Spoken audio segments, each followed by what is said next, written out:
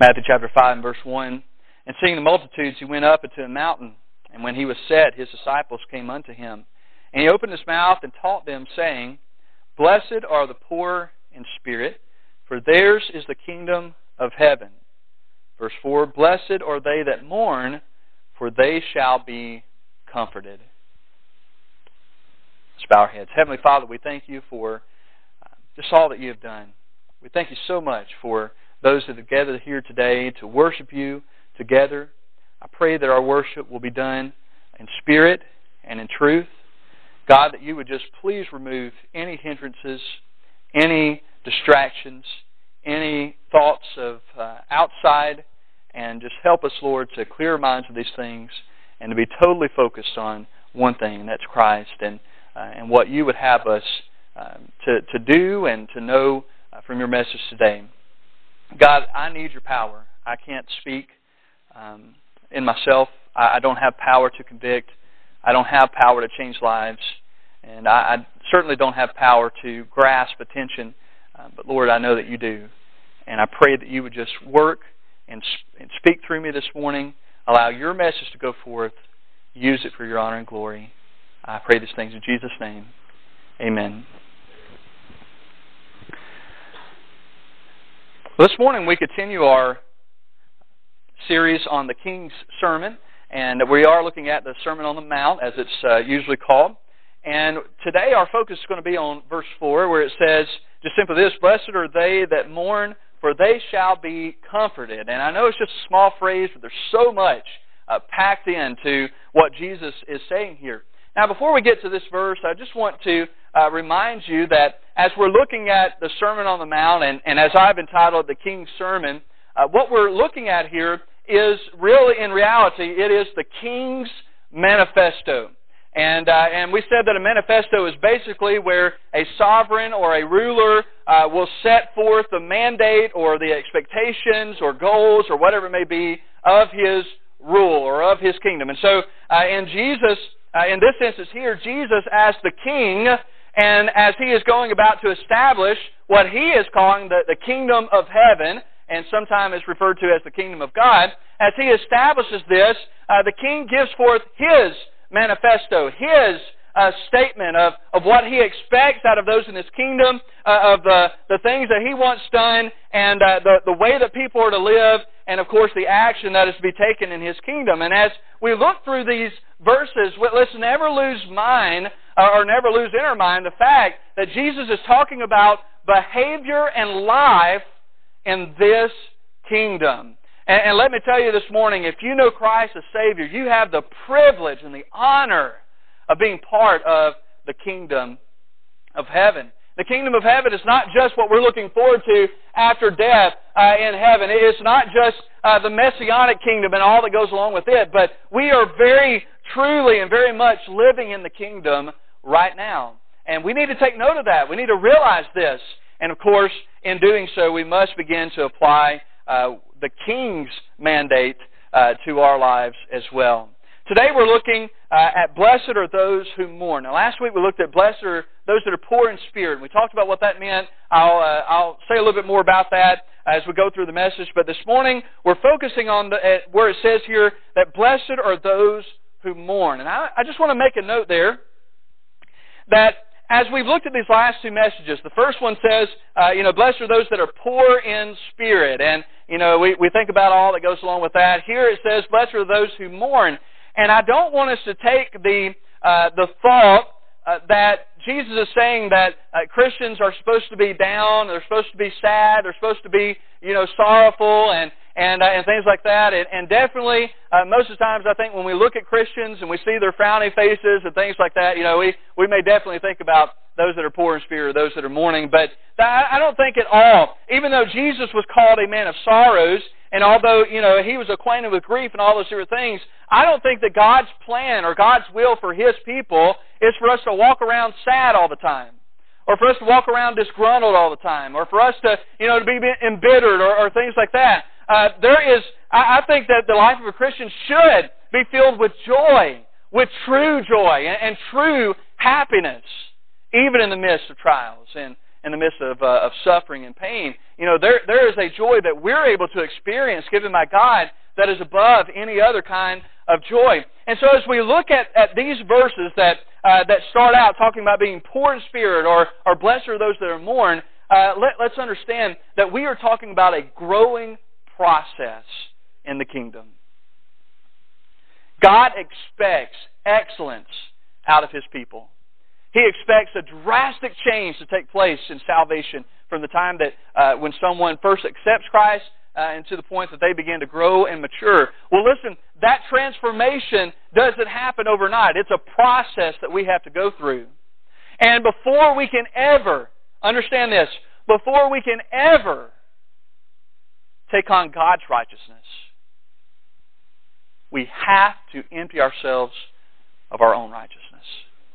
And that's what this is about. When He talks about being poor in spirit, when He talks about blessed are those that are mourn, it's not a self-inflicted thing that we do that makes us mourn or that makes us sad or makes us sorrowful. This is talking about emptying ourselves of all of our righteousness that He may fill us with His. That's what we're talking about here. And so on that note, we will proceed with this verse. Now, there's a few things I want us to look at in verse 4. Blessed are they that mourn, for they shall be comforted. I want us to just strategically look at this verse just by looking at a couple of words. First of all, we are going to look at that word mourn and what that means. Now, the kind of mourning that Jesus speaks of here, again, it's not merely an affliction of the mind or a self-induced sadness. I don't think that we're to wake up every day and say, oh, I forgot, I'm not supposed to be happy today. And so, we have to put on the frowny face and go out and we're never to show that we're happy or rejoicing because we're to be a sorrowful people. That's not what He's talking about. But very specifically, and listen to this, very specifically when He says, blessed are those that mourn, the mourning that He is talking about is a deep sorrow over one's true sinfulness. It's not talking about being sad in life. It's not talking about just mourning in general. But it's very specifically talking about those who are mourning over their sinful condition, the true state of sinfulness that they are in. Now listen, we cannot look at this beatitude apart from its connection with the first. Again, those who are poor in spirit are those who, through the Spirit's working in their heart, have recognized their true spiritual poverty. As we looked at last week, the fact that we are spiritually bankrupt. With empty hands, they fall before God, knowing that they have nothing good to bring in and of themselves. That's what it means to be poor in spirit. In connection with this, in recognition of their true spiritual bankruptcy, as we find in verse 3, in verse 4, it says that they mourn over their spiritual condition. And so, again, we have a process that takes place at the very beginning. In the first beatitude, we have blessed are those that are poor in spirit. Again, recognizing, falling before God, recognizing their spiritual poverty. And in that spiritual poverty, as they realize who they are in light of who He is, when they stand before His righteousness, they begin to mourn because they know in themselves that there is no righteousness in them. That any righteousness that has ever taken place in their life or has ever proceeded from their mouths or from their actions, any righteousness had to have come from Him because they're bankrupt. Blessed are those that mourn. And that is the mourning that He speaks of here in these verses. Now, the question that's going to be asked, whether it be consciously or subconsciously, is this: why do I need to do that?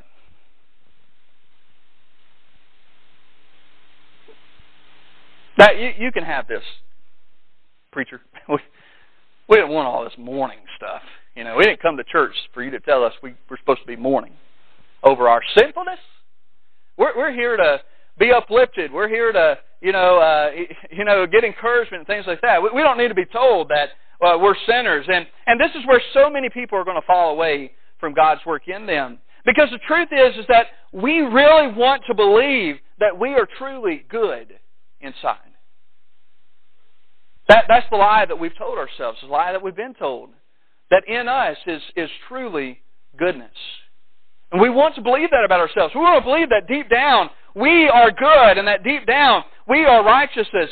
We want to think that our righteousness has worth. And so when I say things like we come before God with arms full of our own righteousness and we empty ourselves of that, throw them all down and realize they are worth nothing before God. And then we say that we're to mourn over how truly sinful we are. None of us want to hear that. Nobody wants to hear that. Because we desperately want to believe that as we stand before God, that there's something that we have to bring to the table. And God's Word tells us over and over and over again that we don't. Isaiah, the same one who stood before God, fell before God, and said, I am undone. I am a man of unclean lips. That same one said that all of our righteousness are as filthy rags before Him. It's hard for us to accept.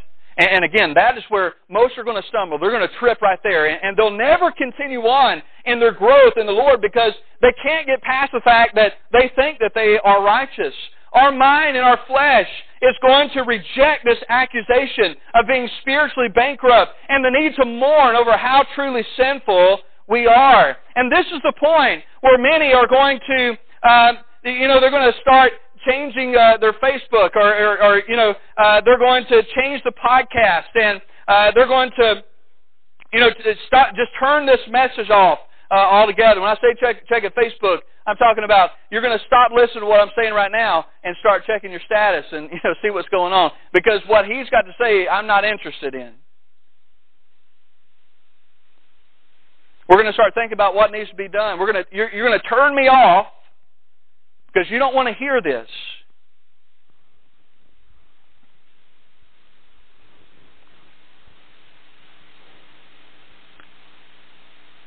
And that's fine. But I want you to know this.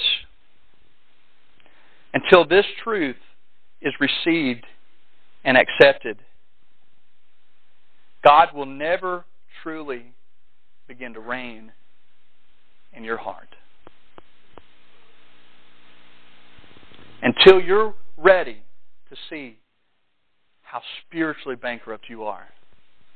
Until you are prepared to fall before God mourning because of your true state of sinfulness, He'll never reign. You'll never grow.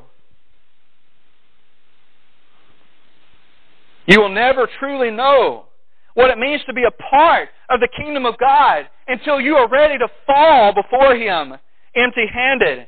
Until you accept this truth that I'm talking about today, until you're ready to mourn over your sinfulness, you will never experience the joy and the fulfillment that comes from being blessed.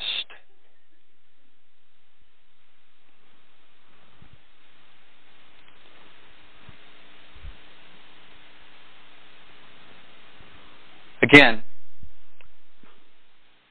you will never be filled with God's righteousness until you're willing to empty yourself of your own. Now, having said this, like the ability to become poor in spirit, this mourning is not something that you can muster up within yourself. Again, it's not something you wake up and you try to put on like a mask and that you're sad faced that day, and that's what he means by mourning within yourself. That's not what it's talking about. You cannot grit your teeth hard enough or squint your eyes tight enough to bring forth true mourning. Why? Remember, you're bankrupt. This is a spiritual fruit, and you're bankrupt. You can't do this, and so it has to come from God. I want you to take this. True spiritual mourning is resigning to the work of the Holy Spirit in your heart and agreeing that in terms of righteousness, you stand empty-handed before Him. And so in response to your spiritual poverty, you mourn before God. Now, if you think that's degrading, listen to this. The mourning that Jesus speaks of here is not merely sorrow over something that you've done. It's mourning over what you are.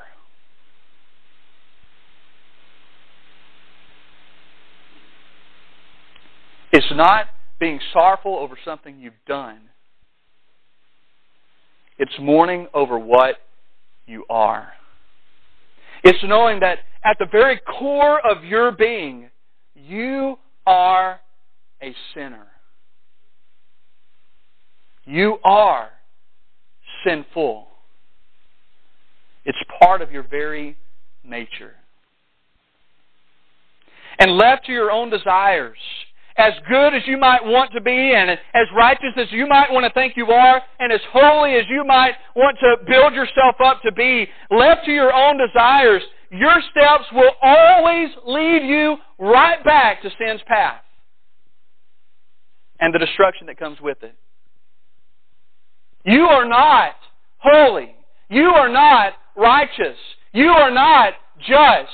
You are not accepted in and of yourselves before God. Your works of righteousness and your goodness and all those things are nothing before Him. Because at the very center, at the very nucleus of who you are, the core of your being, you are sinful.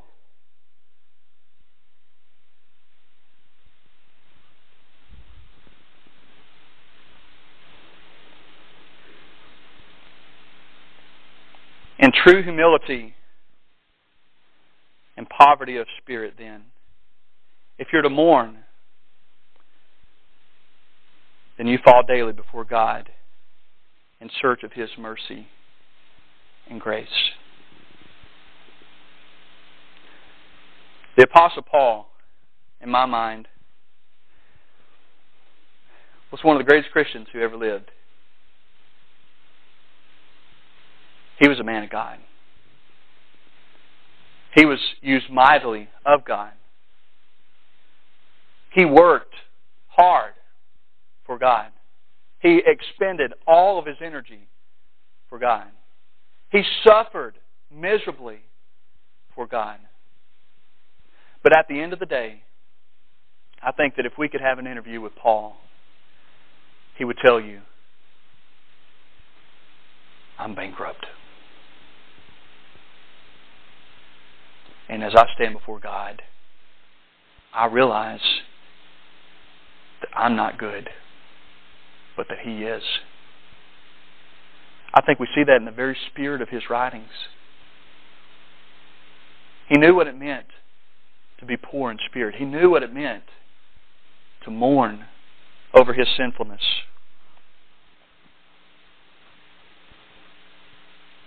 Now that leads us to the next word. For this we've got to back up just a few words from mourn and look at that word blessed again.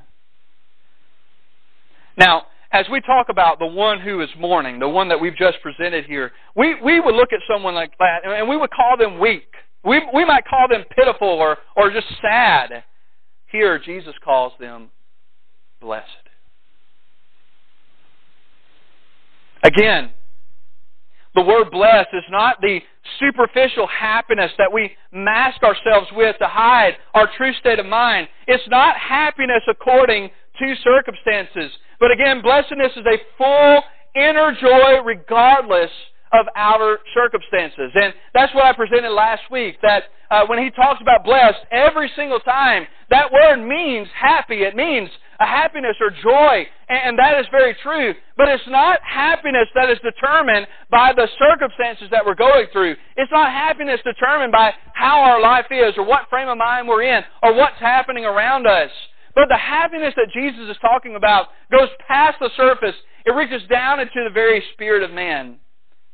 And it's a complete and full inner joy. Regardless of what's happening around us, regardless of what storm may be raging through our lives, there's an inner peace and inner joy that we're able to experience. Not from us, but given by the Spirit of God. Now, where does this blessedness come from? How do we get that? How do we reach that? Blessed are the poor in spirit. Blessed are those that mourn. And so it's got to start with these. It has to start with being poor in spirit. It has to start with this mourning that Jesus talks about. Jesus says that a true, full, satisfying inner joy comes to those who mourn. Now, is that not the very epitome of an oxymoron? Anybody know what an oxymoron is? I mean, is that not just a perfect picture of that? Here we have this picture of someone who's mourning. I mean, they've abased themselves, and they're mourning, they're sorrowful, they're lamenting over their sin before God. And He says, those people, those right there, are the ones who are blessed. Those are the ones who are happy. Those are the ones who truly know joy in life. Why? Because they found their proper place before God.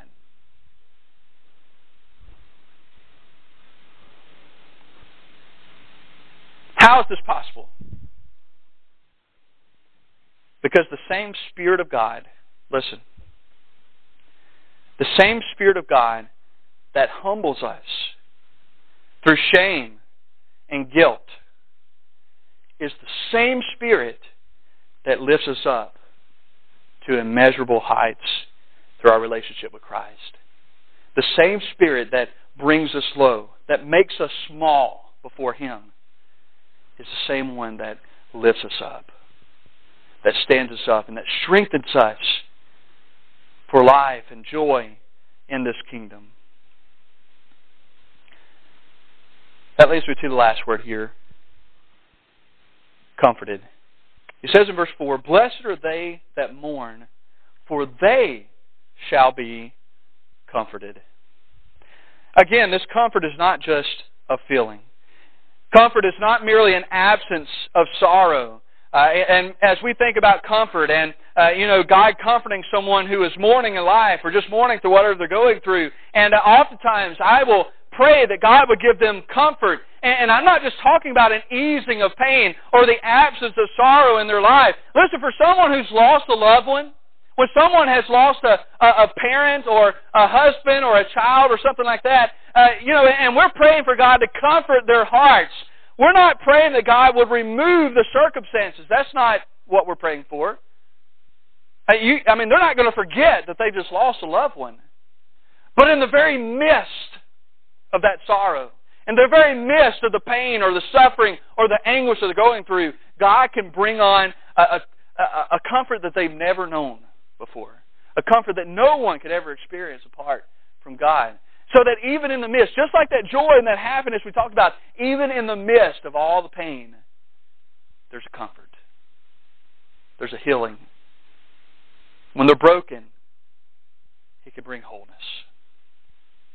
That's the comfort He talks about here. Now He says, "Blessed are those that mourn, for they shall be comforted." You can't be fixed till you're broken, can you? And I think that's the very scene that we're being set up for here in this verse. "Blessed are those that mourn, for they shall be comforted."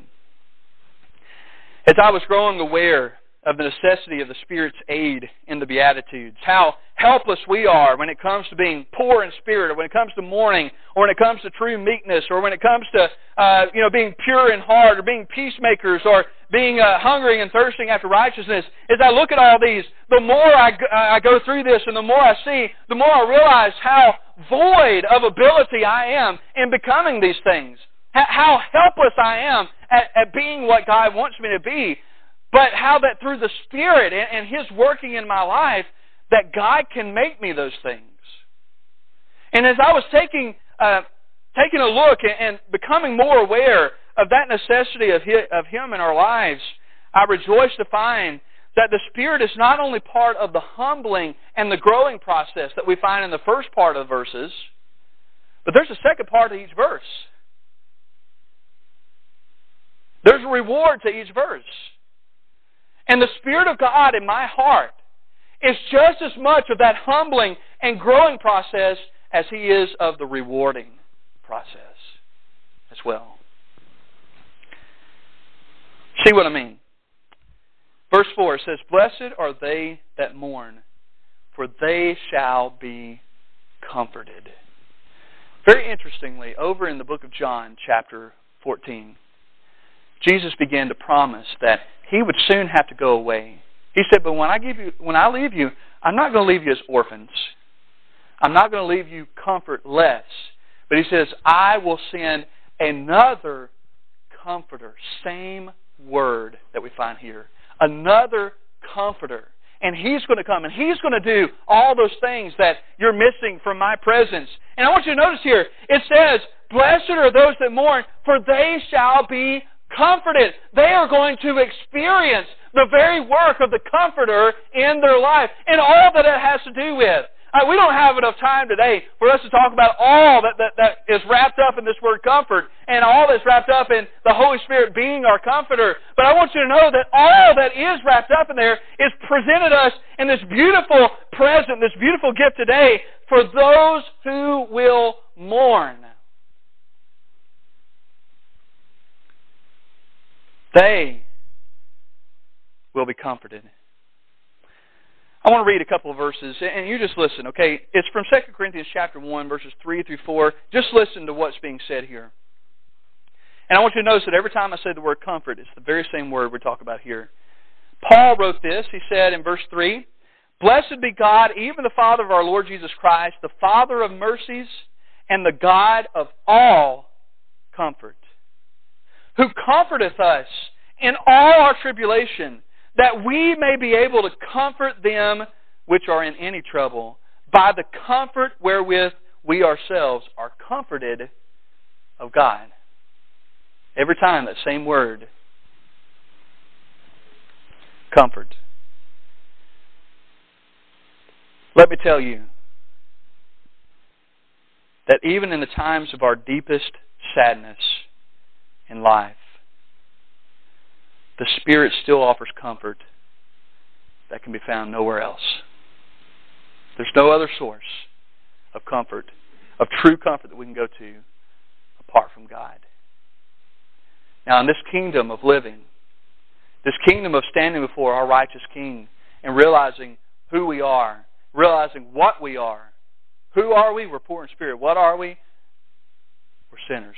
And we're to mourn over our state of sinfulness. That process is the only means by which we can truly begin to experience the comfort that Jesus talks about here in these verses. Blessed are they that mourn, for they shall be comforted. You know, I can't help but think of Paul again, who was, again, one of the mightiest Christians that I've heard of or read about or that we have account of. But Paul even said that he glories in his tribulations, in his persecutions, and the hard times that he experiences, and in the times when he is broken, in the times when he is cast down. He glories in those things. Why? He said this, he said, because when I am weak, then am I strong. You can't be filled until you're empty. You can't be made whole until you're broken. It's a process we have to go through. And as you stand before God's Word today, perhaps His Spirit is crushing your heart within you, causing you to realize who you are and how you truly stand before Him. But I want you to know that even in that broken feeling that you might have, even in that brokenness of spirit, that right now, at this very moment, He's offering true happiness. And He is offering true comfort that you can't get from any other source in life. It's made available today through us, through the very one who delivered this message, Jesus.